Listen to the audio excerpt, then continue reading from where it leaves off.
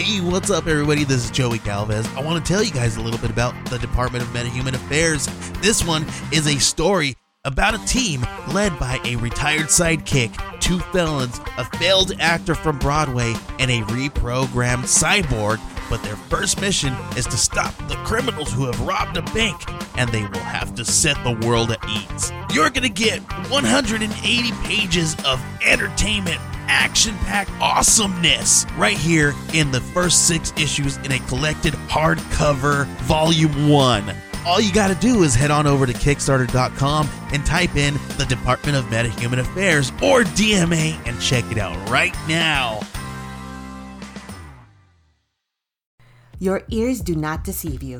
You have just entered the Cryptid Creator Corner, brought to you by your friends at Comic Book Yeti. So without further ado, let's get on to the interview. All right. Hello and welcome to the Comic Book Yeti Cryptid Creator Corner. This is Jimmy Gasparo, and I am here with a comics creator whose previous works include Wire Up Wrong, Stand in Your Power, The Rabbit, and Artificial Flowers. She has worked on the Doctor Who 10th Doctor comic series, as well as released a comic series about the pandemic under the hashtag Quarantine Comics, COMIX. And I am very pleased to welcome Rachael Smith to the Triple C podcast. Hi, Hello. Rachel. How you doing? I'm well. Very happy to be here. And yes, thank you so much for joining me. And we are here to talk about Good Game, Well Played. It is a new graphic novel by Mad Cave Studios' Maverick imprint. And for anyone listening, it is going to be in comic shops, I believe, April 12th, and then bookstores May 3rd. Yeah, that sounds right. Great. So, well, let's just jump right in about Good Game, Well Played. And before we get to know a little bit more about you, so what can you tell me? What's the elevator pitch for Good Game, Well Played? It's about 5 friends who are trying to save a struggling video game store that they all work at. And the odds are kind of stacked against them a little bit. It's basically about friendship and how you get a lot of different walks through life, especially when you're the age that these characters are. They're kind of early teens, which is a kind of horrible in-betweeny age to be. I think I remember finding it quite difficult. Like you're not really sure whether people are treating you as a child or an adult, and they seem to switch a lot. This is a very long elevator pitch. It's almost like I should have prepared. But yeah, it's about friendship and growing up and finding a place in the world when life is throwing some pretty awful things at you sometimes. Yeah, and I was lucky enough to be able to read it. I loved it. I was. Oh, thank you. Yeah, we get sent a lot of different things in terms of if we're going to review something at Comic Book Yeti or interview someone, and you don't always know what to expect when you read that synopsis about they friends that work in a video store and they're trying to save it, and was not shocked. I mean, surprised by the characters are messy. And I mean that in a very good way. These are these are kids on the verge of not being kids who are oftentimes dealing with situations that adults don't have the skills to cope with well. And really leaning on each other. And I felt that was, I have 2 kids myself. My kids are 9 and 4. I have 2 girls. And thinking about. I always think about my kids reading this when it's something that might be geared towards, younger people than my 43-year-old self, and how refreshing it was to see, kids that are dealing with really tough situations, but still relying on each other, but also you allow your characters to make mistakes and sometimes bad ones, and I think that's important for young people to read and see in the media that they consume. Was that something that you were very conscious of when you were writing this? Yeah, You're right. People are messy. My characters are messy because people are messy. I kind of I do borrow traits of real people for my characters a lot of the time.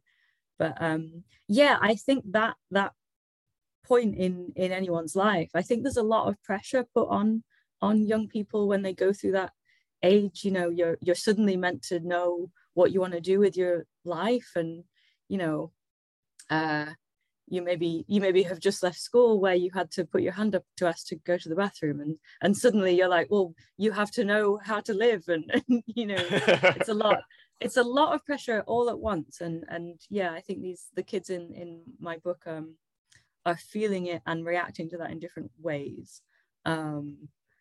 Yeah, some of them are more uptight about it than others, but yeah, that's where the kind of there's a lot of comedy in the book as well, in how the kids kind of riff off one another, and yeah, their personalities kind of bounce off one another quite well. But yeah, I definitely was thinking about, yeah, I mean, kids go through a lot, and yeah, not everything is in our control a lot of the time, and life is messy, and people are messy, and yeah, I somehow managed to wrangle those feelings into a book. Yeah, no, you did definitely. And so the main characters, there's Sienna, who the book opens with Sienna's perspective. It's 10 years from when they were trying and working to save the video game store. And we learn very early on that she's traveling back home to attend a funeral. And, you know, then the flashback cuts in shortly thereafter, and we meet the rest of the cast of characters: Hope, Art, Sid, and Joe. Is out of all the characters, is there one that you were keyed into more than any of the others, that you felt there was a little bit more of yourself in terms of writing, or are your characters all, you know, separate from who Rachael is? They're all quite, if I had to pick one that I am probably most like, it would probably be Sienna. I hope I'm a little bit more self-aware than she is. But you know, that's what she has to work on. She comes from a very, very privileged background, and she doesn't often, right. She's not often aware of that privilege. But yeah, and the one sort of least like Sienna, I guess, would be Hope in a way. Like, and Hope is my favorite. You're not meant to have favorites, but I have a favorite. But yeah, the relationship between her and Sienna, I very much enjoyed writing. Sienna has a very kind of black and white viewpoint of most things. Like, she has a very, very fixed idea of what is right and what is wrong, and how people should behave. And yeah, she wants everyone to be better, and she wants to be better than everyone else. And she also like loves her friends so much, to the point where it's so difficult for her to even imagine any changes happening. So Hope sort of gets her to maybe question some of that, like what's right and wrong for one person might not be the same for another person. We all have, you know, very different journeys through life. And yeah, I don't know. I don't know what, I don't want to spoil anything, but yeah, they get, their relationship is interesting, and in what they have to go through together in the book. Oh, sure. But yeah, if I had to pick one that I was most like, it would probably be Sienna. Sienna. It really comes through in terms of Sienna's personality, that she, you know, she doesn't want anything to change, but she does love all of her friends. And throughout the book, and I think, you know, without giving anything away, she learns that maybe she doesn't know her friends as well as she thought. Not anything. And not necessarily in a bad way, just those things that we keep to ourselves, even amongst our very close friends. And I think a lot of the book is Sienna kind of realizing these things, you know, about her friends, the things that are going on, you know, behind closed doors or in their personal lives, and having to come to terms with that. And it's really good to see, as much as she's processing it herself, how she's also trying to be there for her friends. She's kind of, for the most part of the book that's set in 1999, she's kind of like the center of the wheel, and the friends are the spokes, and she's kind of dealing with the changes and her own perspective, and then also trying to help her friends through it. She tries to be a good friend as well. And I thought that was that was good, that there wasn't that she was able to still do that. That we got to see both perspectives, her dealing with it herself and how she tried to help her friends through it. When you were writing something like this and thinking about these friendships, and especially over a 10-year period, do you ever go through and like reassess and think about, your own friendships in your life and how they've changed and evolved over time, and try and work some of those in? For sure. Yeah. I mean, Sienna's funny, because she kind of reminded me that, you can try really, really hard to be a good person, but still make mistakes, and those two things can still be true. But yeah, I love my friends very much, and still get things wrong. So yeah, it's a part of friendship, isn't it? Like making mistakes and then having to make them right again. And sometimes that can help make friendships stronger, because you've made mistakes and you have to own up to them. But yeah, definitely, I did put this. Do you know what? The more we're talking, the more I'm realizing I am quite a lot like Sienna. But yeah. Well, she tries her best to be there for them, but yeah, she does make mistakes. she does. No, it was good to center. I think it was good to center, how you centered it on Sienna. Yeah, I think it was a good kind of view from the ground, going from Sienna's point of view of things, and then how different some people's living situations are. And I want to talk about the rest of the creative team on this. It was Catherine Lobo as the artist and colorist, and Justin Birch as the letterer, and also Chris Sanchez edited, and Chloe Brailsford was the sensitivity reader.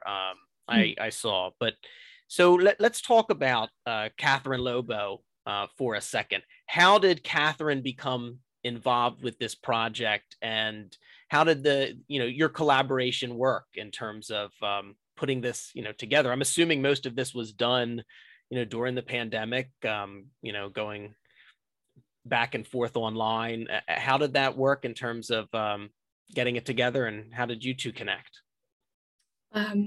So yeah, this was actually the last project that I worked on before the everything happened. I finished I believe I finished writing it in 2019, and then Catherine has been drawing it since then, really. So yeah, because I will talk about Catherine in a second, but one of the things I did to make sure my script was working was I made dinner for all of my friends, and I got them all round and made them read it out in front of me. And obviously that's not how you experience a comic, but like it was just helpful for me to hear that dialogue and hear whether it was hitting the right notes and all of those things. And that was really lovely. But then once the script went to Catherine, then 2020 happened, and it was really hard to even imagine that many people being in my kitchen. Like, and I kept having to like pinch myself, like, yeah, I actually did that. That was so strange. It's so strange to think of now. But that was a really nice thing to do. Just to make sure that dialogue was working and paying its way. But yeah, I don't actually know how Chris found Catherine. I believe this is her first like graphic novel work. But she's just incredible. Yeah, absolutely. It's surprising that if this is the first graphic novel. The art's fantastic. That she definitely did the art and colored it. The characters are so lifelike. They jump right off of the page. Yeah. Like you're very kind to mention like my I kind of wrote these characters as very real. once Catherine had drawn them, I thought they were going to walk off the page and start talking to me. There was just like, yeah. And getting those pages every day was like a gift. I don't know. So I don't often write and not draw. It's usually the other way around for me. Well, usually I write and draw. But when I do just do one of the jobs, I'm usually the artist. So this was just a joy to be on this side of things, and to just see, yeah, how Catherine interpreted my words, and just, yeah, she's made it something really special, and it's amazing. One of the things I really liked, Sid is he skateboards and he always has a band. One of the running gags throughout are his band names, which were wonderful, because everyone has a story. I think everyone has a story where someone will say something, whatever it is, and it'll be like, that's a good band name. And so it felt like a lifetime of every time someone said that. It was a perfect kind of running gag to have Sid have a different. But none of them are good. They're all really dreadful names. I hope this. I mean, Lady Times was my favorite. Yeah, and he changes it weekly. He's always changing it, and they're always dreadful names. Yeah. No, that's a good bit. But I was going to say, because Sid is into music, there's a couple of times throughout where there will be a song or song lyrics, and like the sheet music is almost wrapped around the panels, which I didn't know if Catherine had come up with that idea for the layout, but it was a really nice effect to kind of see those lyrics. I don't know if she worked in conjunction with Justin Birch, the letterer, but those panels, it really worked well to kind of see, almost like a background soundtrack. It was very cinematic almost, and it worked really well. Yeah, those pages are really beautiful, and like I wish I could say I was more kind of influential in that. I gave them such a half-baked idea. I was like, I don't know, maybe you could make the song part of the page. I don't know, do something clever with it, and they just made it amazing. I was like, oh, I can't believe I gave them such a seed of an idea, and they made it like this beautiful. But yeah, I would assume she would have worked with Justin with those pages very closely. It was a nice effect, because you do illustrate and draw and do both. Did you have to like consciously, like when you saw pages come in, to not try and like, not necessarily second guess, but I'm sure as you're scripting it, you might have had your own idea of what the panels or pages would have looked like. Were you able to kind of let go and just say, wow, this is really good, and I'm going to let Catherine be in the driver's seat? Was that hard for you at all? It actually wasn't. Oh, good.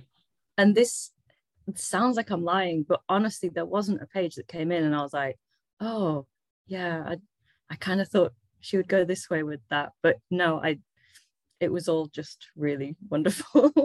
Good. I think I did put a few times into the text, like if I did have an idea about how something could work, I would put that in there, but I did try and step back a little bit from that.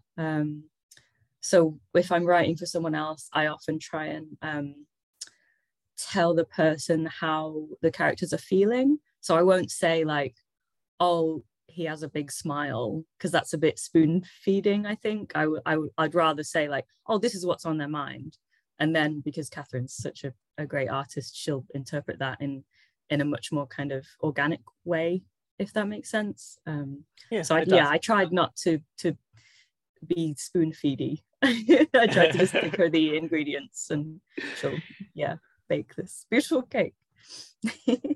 Excellent. Well,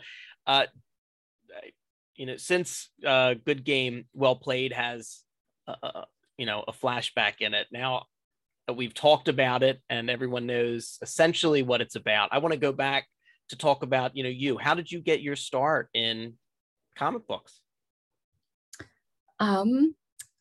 Gosh, so I've always drawn ever since I could, was old enough to hold a pencil, and then when I was a little bit older, I started writing stories and stuff. So I guess comics was just the perfect kind of marriage of those two passions. But yeah, it wasn't till I mean, I came a little bit later in life to comics. I think I was 23 when I decided I kind of wanted to do something with illustration. I'd had like other more proper jobs before then, but yeah, I started with kind of diary comics, which is where a lot of people I think cut their teeth on getting to grips with comics. My first kind of project was called One Good Thing, and it was I would draw kind of a positive thing that happened to me every day, and then I would collect those up into months. So I'd get all of the March drawings and put them in a little book, and like go down to my local printer and get 20 printed or something, and then like go to comic fairs and comic festivals and try and get people interested. And yeah, it just kind of snowballed from there. So I started very, very small and then yeah, became very, very slowly worked my way up. Yeah. Were you a fan of comics before then, before you decided to work in them, in terms of reading comics? I mean, did you grow up with them? And I know you say you came a little bit later in terms of deciding to work in them. I used to read things like Sonic the Comic when I was a kid, and my brothers really liked Tintin, and I used to borrow those and things like that. But then I kind of fell out with comics a little bit. I kind of had these weird prejudices about them when I was sort of in school and in college. They just all looked like they were superheroes, and they don't really do much for me. Sure. Since then, I have enjoyed some superhero comics, but yeah, I was more interested in the kind of slice of life things and things like that. And then it wasn't until I read Scott Pilgrim that I realized that the penny dropped for me, and I was like, oh, comics can be about anything. Like, it doesn't have to be superheroes. And yeah, I feel a little bit embarrassed that it took me that long to realize that, but I've never looked back. I've kind of made comics since then. Awesome. Yeah, I wouldn't feel too bad. I think that happens with a lot of people. You know, in talking to them.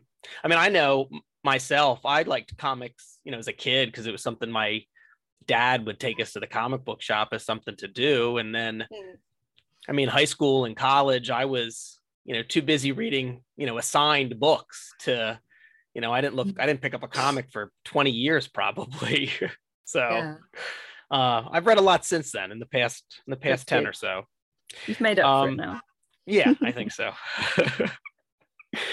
And then, so how did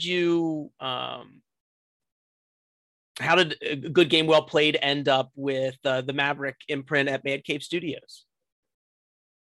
Oh, see, that's a question for my editor. That's okay. Yeah, I just wrote it. I don't know.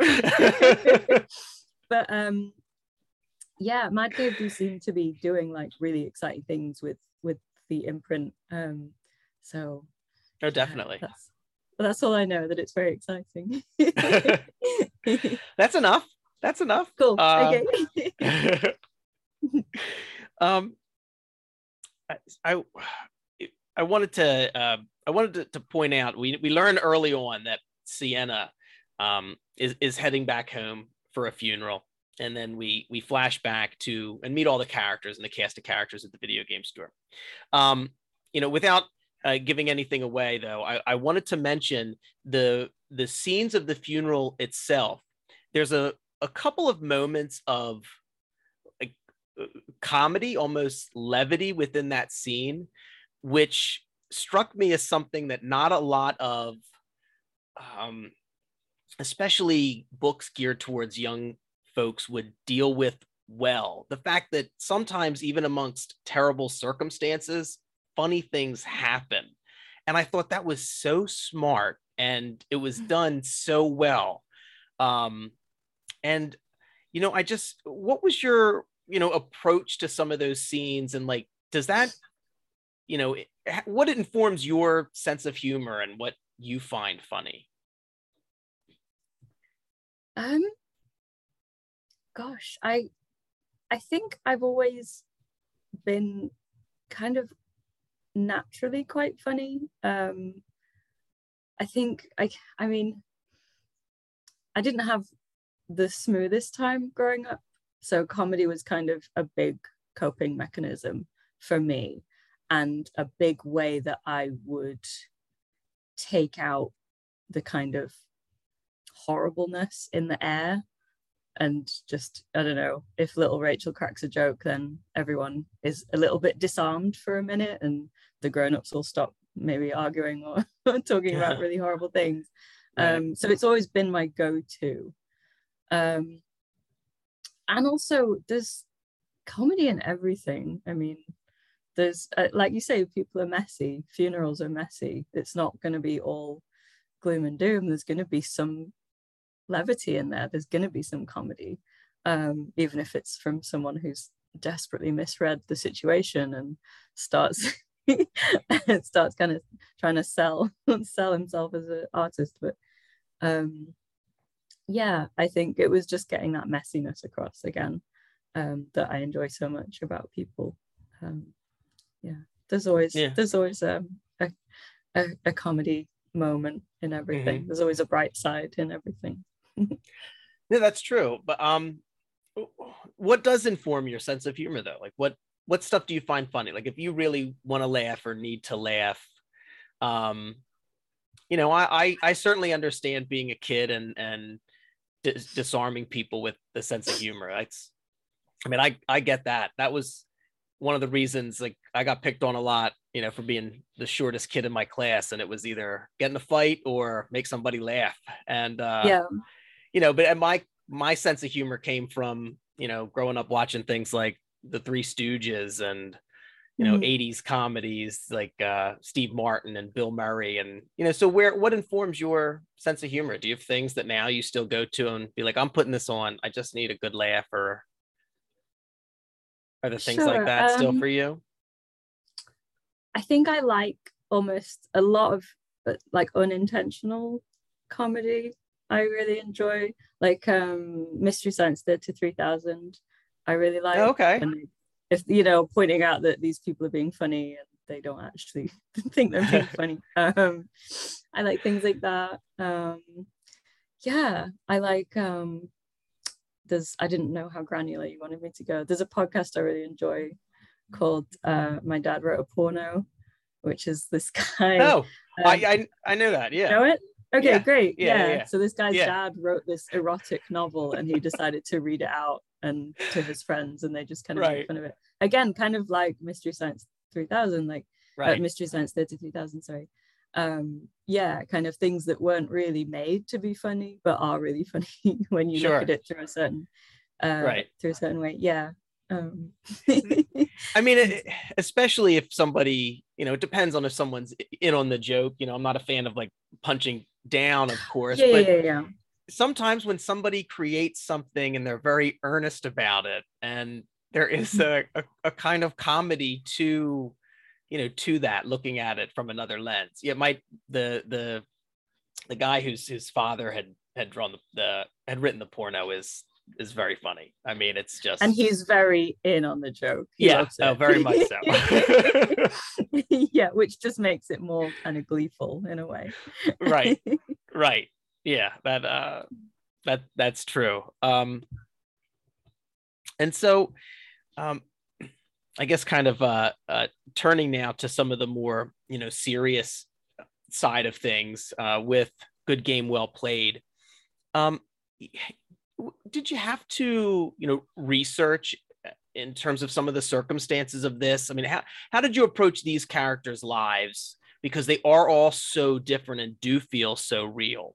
Were they based on anyone you knew? Did you look into, you know, any type of other media to try and figure out what these kids would have been going through at that time? And then I also kind of wanted to tailor that into the use of Chloe Brailsford as the sensitivity reader, and how that impacted your writing. We see more and more sensitivity readers being used in especially comic books, and I think that's a wonderful thing. Did you have direct access in terms of Chloe Brailsford, or was that more of the publisher? It was more the publisher. Okay. That came through. And and yeah, I was really glad to have that resource made Sure. available to us, because obviously I have not lived all these lives, so I don't Right. know all these things, but yeah, I mean, I read a lot of YA stuff. You're going to ask me what now, and I can't remember, it's a long time ago, but yeah, I read a lot of book, like novels in that Right. kind of age range, about kind of figuring out who you are and finding your place in the world, and going through some massive changes, be that physically or mentally, or in with other things that you can't control. So yeah, I read a lot. I also kind of went on a bit of a nostalgia trip to remind myself what it was like in the 90s. And yeah, tried to put a few kind of Easter eggs about 90s things in there. Right. Yeah. What else did I do? Yeah, I mean, there's pieces of a lot of my friends in the characters, because I am lucky to know a lot of very different people in my life. But yeah, so a mixture of everything that you mentioned, really. I tried to do it. Yeah. What did, in terms of taking a nostalgia trip through the 90s, like did you look at your, go back and look at your own stuff, like get out like the Rachel scrapbook and go through from 20 years ago, or was it just kind of a little bit, like I was trying to remember what my bedroom was like in those times, and like what I had in there, like posters of boy bands probably, and like Furbies and Tamagotchis and things like that. Like, so yeah, and like stuff that we remember from the, like, things that we do get a bit nostalgic about. I found really interesting. What kind of, because there's books about 90s crazes and stuff that I read, and it was interesting to read what they chose to sort of champion and remember in a nice kind of rose tinted way. I don't know. Right. But mainly I was trying to remember what it was like back then and try and sort of put those feelings in a bottle for folk reading the book. I don't know. Okay. I tried my best. In terms of the video game store aspect of it, what came first? Like the idea of wanting to write about friendship and writing about these kids, or, specifically a video game store, and kind of what's your relationship with video games? Were you a gamer at all, or did you have a connection to that at all? I played a lot of video games as a kid. I play now and again now that I'm a grown-up. But yeah, I thought that was a really nice setting, because I liked the idea of the video games being sort of allegorical as well, like a different way of the kids like hanging out together, kind of stepping into these different bodies in a way, and right. The things on screen representing who you are a little bit. I liked that kind of idea. It was one of my, played around with that a little bit. One of my notes that I take notes as I read these things, and one of my notes was that the when there's a scene where they're playing like a co-op type of game, and they're kind of talking through life stuff as they're playing the game, and it's like an in-game setting. It worked really well, and it made a lot of sense, and it was fun to see as well. It worked on a number of levels, so I thought that aspect of it did make a lot of sense, and it was fun to see the kids interact in that way, and to hear them do a mix of, we're playing in game and we're talking about kind of the stuff that's going on, like kids, which is how you play games, I think, with your pals. You're not always going to talk about things that are happening in the game. You're also going to be like, so is there any snacks, or like what's happening? Certainly. What are we doing later? Did you ever liked that? Thank you. No, you're welcome. Did you have a favorite video game growing up? Was there one that was like special to you? I do like Sonic. I've already mentioned Sonic, the comic, Yeah. but yeah, that was probably my favorite game. Okay. Sonic 2 is probably one of my favorite games ever. Right. Yeah. Yeah, So, I was never a big, player of video games. mhm. I haven't played for years, but my one recent experience with video games was I had bought one of the Oculus VR Oh headset wow. things. Okay.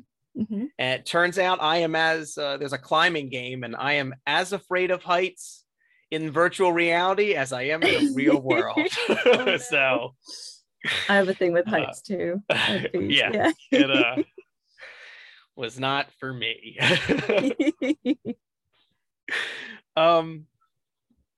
So let me just move this away. So one of the interesting things, and I don't mean this necessarily in a bad way, because you said you think you're most like Sienna, but there's an idea that I've seen online, and there was a lot of some discussion surrounding like the television show Ted Lasso, if you're familiar with that, about I've heard of it. almost the like toxic positivity of the character, and whether or not being so positive all the time is a negative thing. And I thought of it when thinking of Sienna, that there were definitely some times where, whether or not it's because she didn't want things to change, or she just tried to not face the reality of the situation and kept everyone going. That phrase kind of struck me, as she almost has like there is somewhat of a downside to being too positive. I mean, is that something that you think is valid in terms of characters, a toxic positivity, or do you think that you can never be too positive? No, definitely. I think toxic positivity was rife in the 90s. We hadn't really started talking properly, in society about depression and mental health issues in that way. It was kind of like, oh, just try smiling, like, and it was very kind of surface level stuff. And yeah, I think Sienna is guilty of that, definitely. And it's not until she's kind of forced to connect on a much deeper level with her friends that she realizes that yeah, she needs to be able to help in different ways, and the ways in which she's comfortable with maybe aren't quite working. And yeah, again, very messy. Very messy characters. They are, but Sienna though is, she is very earnest though. I mean, she really does love her friends, and they're, once you get through all of it, and I read it and then went back and read that opening scene again, and the idea that things can happen 10 years ago that you think about all the time, and that the people involved, they don't. There's a part of that it might just all be in your head, how you perceived it, and that nobody else is thinking about these things, and that really affected her for years, it seemed. And I don't want to give away what exactly I'm talking about. You're going to have to read it, everybody, which I encourage you all to do. But yeah, that was very very true, again, true to life, very true to life, in terms of how she really focused on that some of those things and carried them with her for a long time. Was that a difficult kind of mindset to be in when you're writing it and think about that character and those emotions? Like, does that get inside, do your characters sometimes get inside your head where you have to sit with those feelings, or are you able to, no, I'm writing this, I'm closing the book, and Sienna's in the book or on the laptop, and Rachel is Rachel? No, I do, like, it's been a while since I've written it now, but I do think about those characters sometimes, as if they're kind of old friends of mine, which I think they are in a way.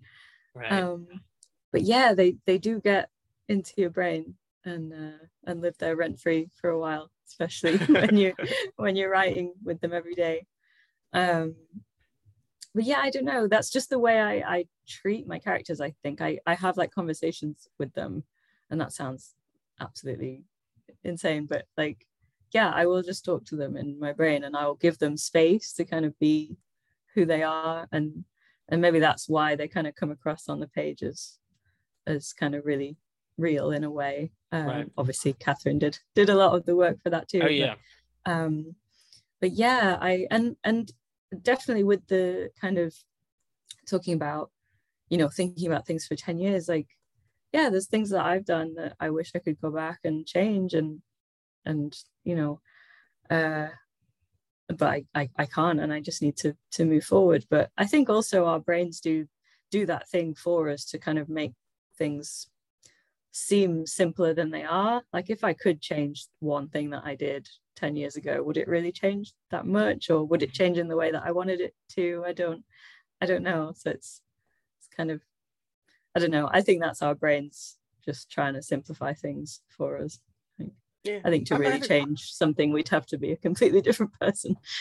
No, I agree. I think that makes sense. I mean, you made the decisions you made, you're the person you are, and you don't know. A bit of the butterfly effect. You don't know if you go back and change one thing, who you'll end up being. But yeah, you mentioned Catherine in terms of the artistry and the colors.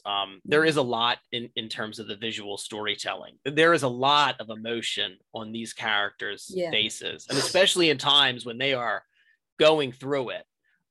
It is her style suits this very well. And the colors, it's very vibrant. It's a very lived in world. And so, yeah, those visual, it's comic books, it's a visual medium, and those storytelling aspects and the layouts are, excellent. They work very well. You would think that the two of you were, sitting down next to each other, working on it every day. It works well. It really works well. Thank you. Any particular I was just curious, any particular reason in terms of where the book is set? It's in, I think Sienna starts in Austin and then to Boston. Any reasoning in terms of the setting, in terms of those cities? I think that might have been Chris's idea, right? Oh, okay. From the get off. Yeah. Okay. It's a long time ago now. Forgive me. Oh, no, it's fine. It's fine. That's editor Chris Sanchez. All right. Yeah, I was just curious in terms of those two settings. Have you been to the US a lot? You've come here? Have you ever visited? I actually don't know. I've come, where have I been? I went along, I did LA, but I was kind of quite young. Okay. My mum and dad came and kind of visited a few places around there. As a grown-up, I've done like New York Comic Con a couple of times. Right. I love New York. It's very overwhelming though. Where else have I been? And I've done, it's usually for work, so like I've done like the Toronto Comics Arts Festival as well. Nice. So yeah. And not the big San Diego Comic Con, but the San Diego Comic Fest I did a few years ago. And yeah, it's beautiful. I'm always like, I have to always remind myself how big it is though. Yeah. And so everything is bigger.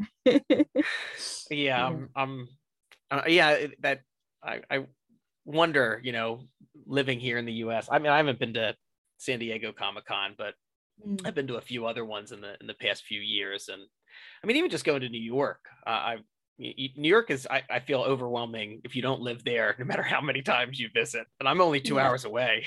And it's every time I go, it's like, man, this place is big. Yeah, it's a lot. So what, in addition to Good Game Well Played and some of the other things, the other comics that you have worked on in the past, what else? Are you working on anything else, or what do you have coming up? I'm working on a book at the moment called Isabella and Blodwyn, which is about a young girl and a 1,000-year-old witch who have a very strange friendship together. and that's set in Oxford, the university town in England. And yeah, that should be out in the summer, so I'm excited about that. Nice. What else am I doing? I had a book out called The Queen's Favorite Witch late last year, and we're working on volume 2 of that. So that'll be out fun. that'll be out with Paper Cuts, an American publisher. Later this year. This is very big. I'm not very good with dates. It'll be out soon. And yeah, I've just had Wired Up Wrong out with Icon Books, which is a diary comic like we talked about. Right. So about me. And then we've got another one coming out in the summer, I think, called Stand in Your Power, which is kind of about like mental health issues, but also going through a breakup and things like that. Cool. So hopefully quite relatable and right. Yeah. Good, awesome. Things that will speak to people. Well, I'll track down the dates and I'll put them in the show notes. So anybody, so everyone listening will be able to go to those. For the first one you mentioned, Isabella and Bloodwin. Bloodwin. It's a really old name, so no one's called Bloodwin for like ages. But yeah, Isabella and Bloodwin.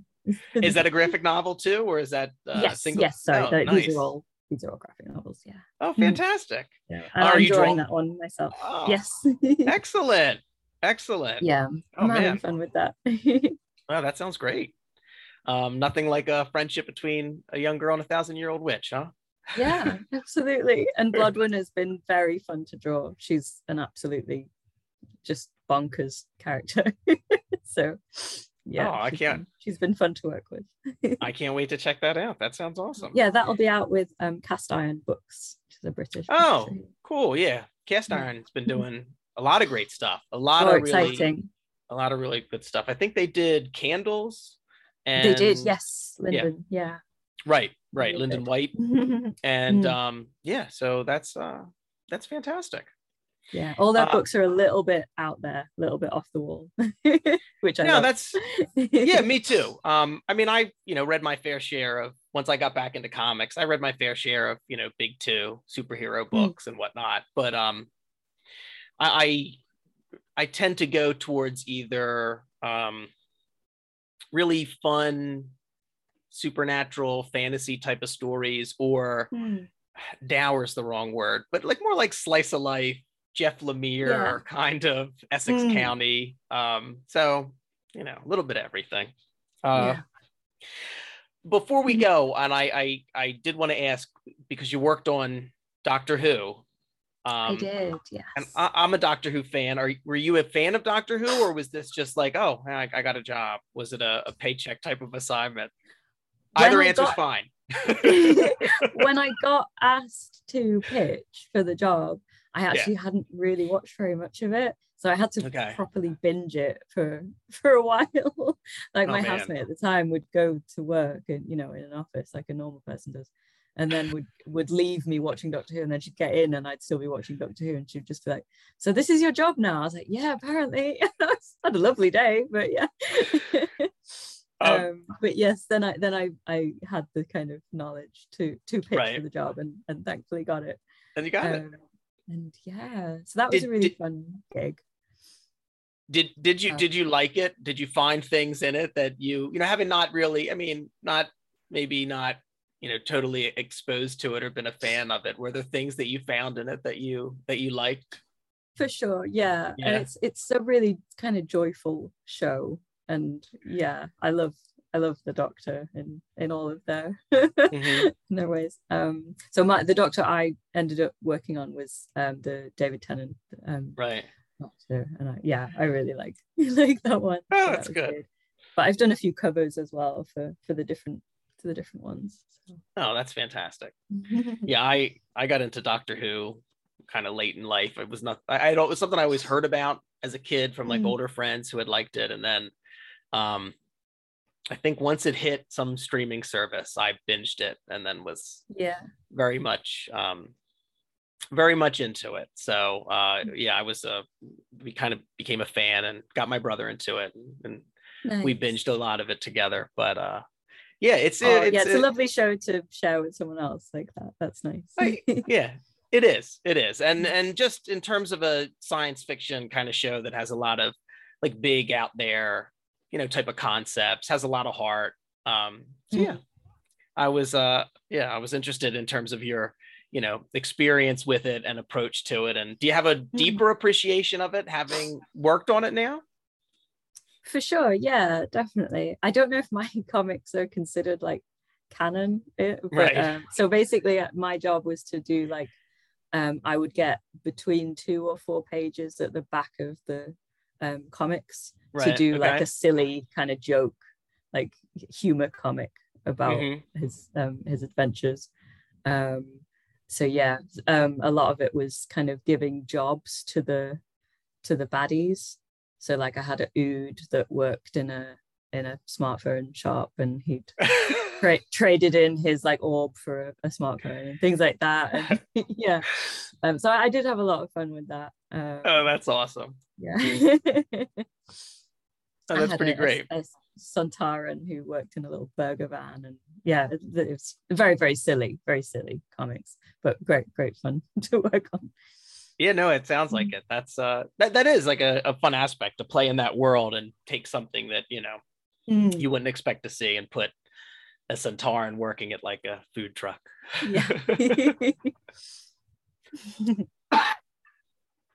All right, Rachel. I cannot thank you enough for coming on today and talking to me about good game, well played. And I just want to remind everyone that you can find it at your local comic shop on April 12th and in bookstores May 3rd.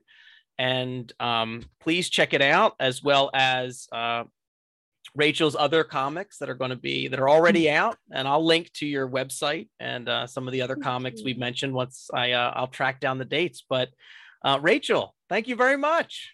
It's been a pleasure. Thank you so much for having me. Yeah, I really appreciate it. All right.